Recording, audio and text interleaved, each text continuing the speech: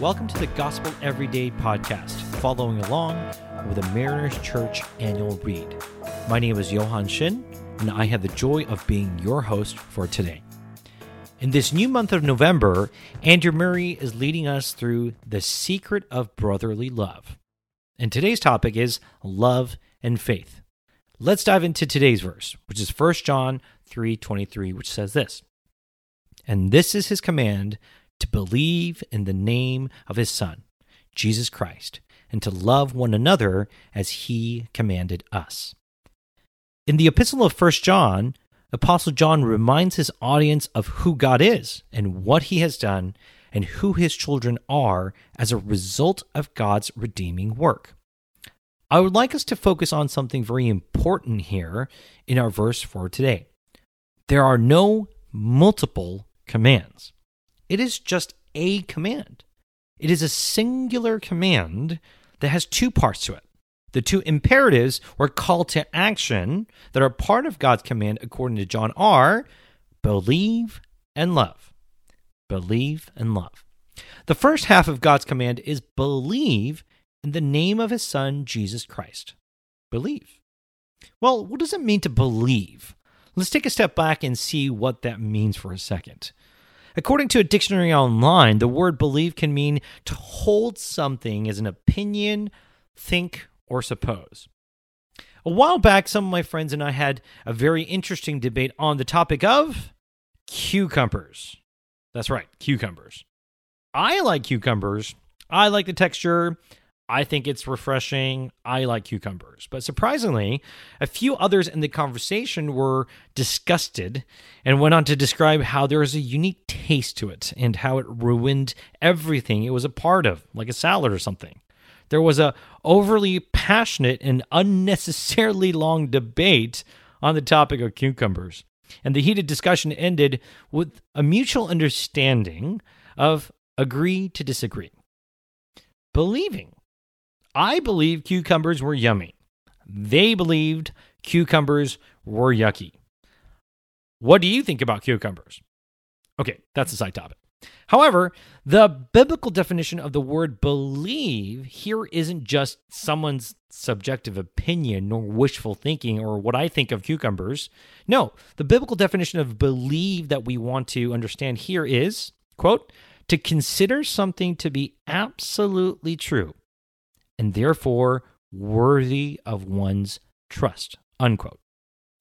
When God commands us to believe in the name of his Son, Jesus Christ, it doesn't mean that we should merely hold a personal opinion about him. It is accepting and reaffirming the truth of who Jesus is and putting our utmost trust upon him, knowing that he is worthy of our trust.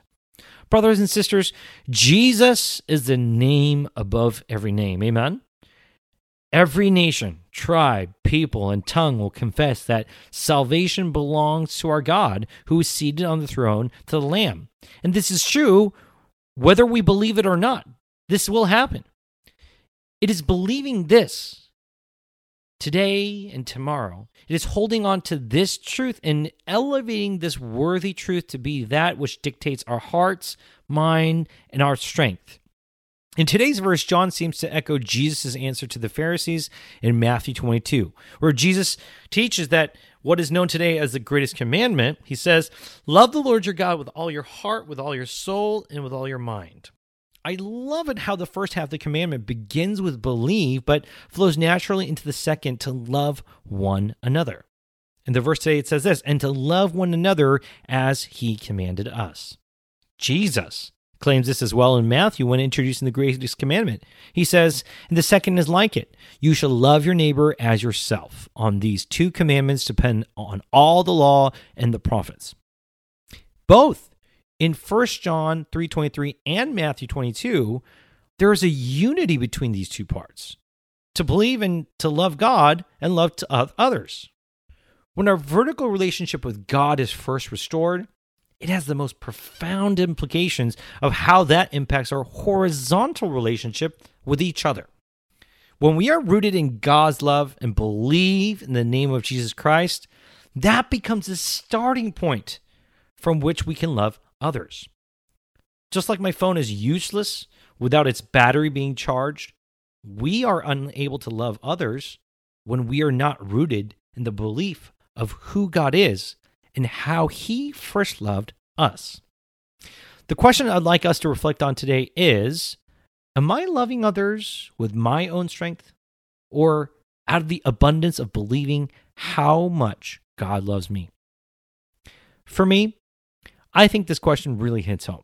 Especially as a pastor, I'm in the position to serve others and love others. But this can be often driven from the aspect of duty or even selfish ambition at times. Even ministry can be done apart from God, but that is probably the most miserable way to do it. Why? Because I'm trying to do something that I'm not capable of doing. There's nothing more stressful than that, trying to do something you can't do. But the good news of the gospel, ladies and gentlemen, tells us today that God loves us. And it is out of the abundance of that we are able to love others. That's so freeing and so liberating. I pray that whatever you may be doing today, that you may do it believing who Jesus is and what He has done for you. And may we do that with a love that overflows. Let's pray together. Heavenly Father, help me to understand God's love for me, the love the Holy Spirit works in me to love God and my fellow men. In Jesus' name, amen. Thanks so much for making Gospel Everyday Podcast an important part of your day. Hit the subscribe button if you haven't yet, and we'd love it if you take a few moments to rate, review, and share the podcast. Tune in tomorrow for brand new content, and if you'd like for more information about Mariners Church, download the Mariners app at your favorite app store, or visit us at marinerschurch.org.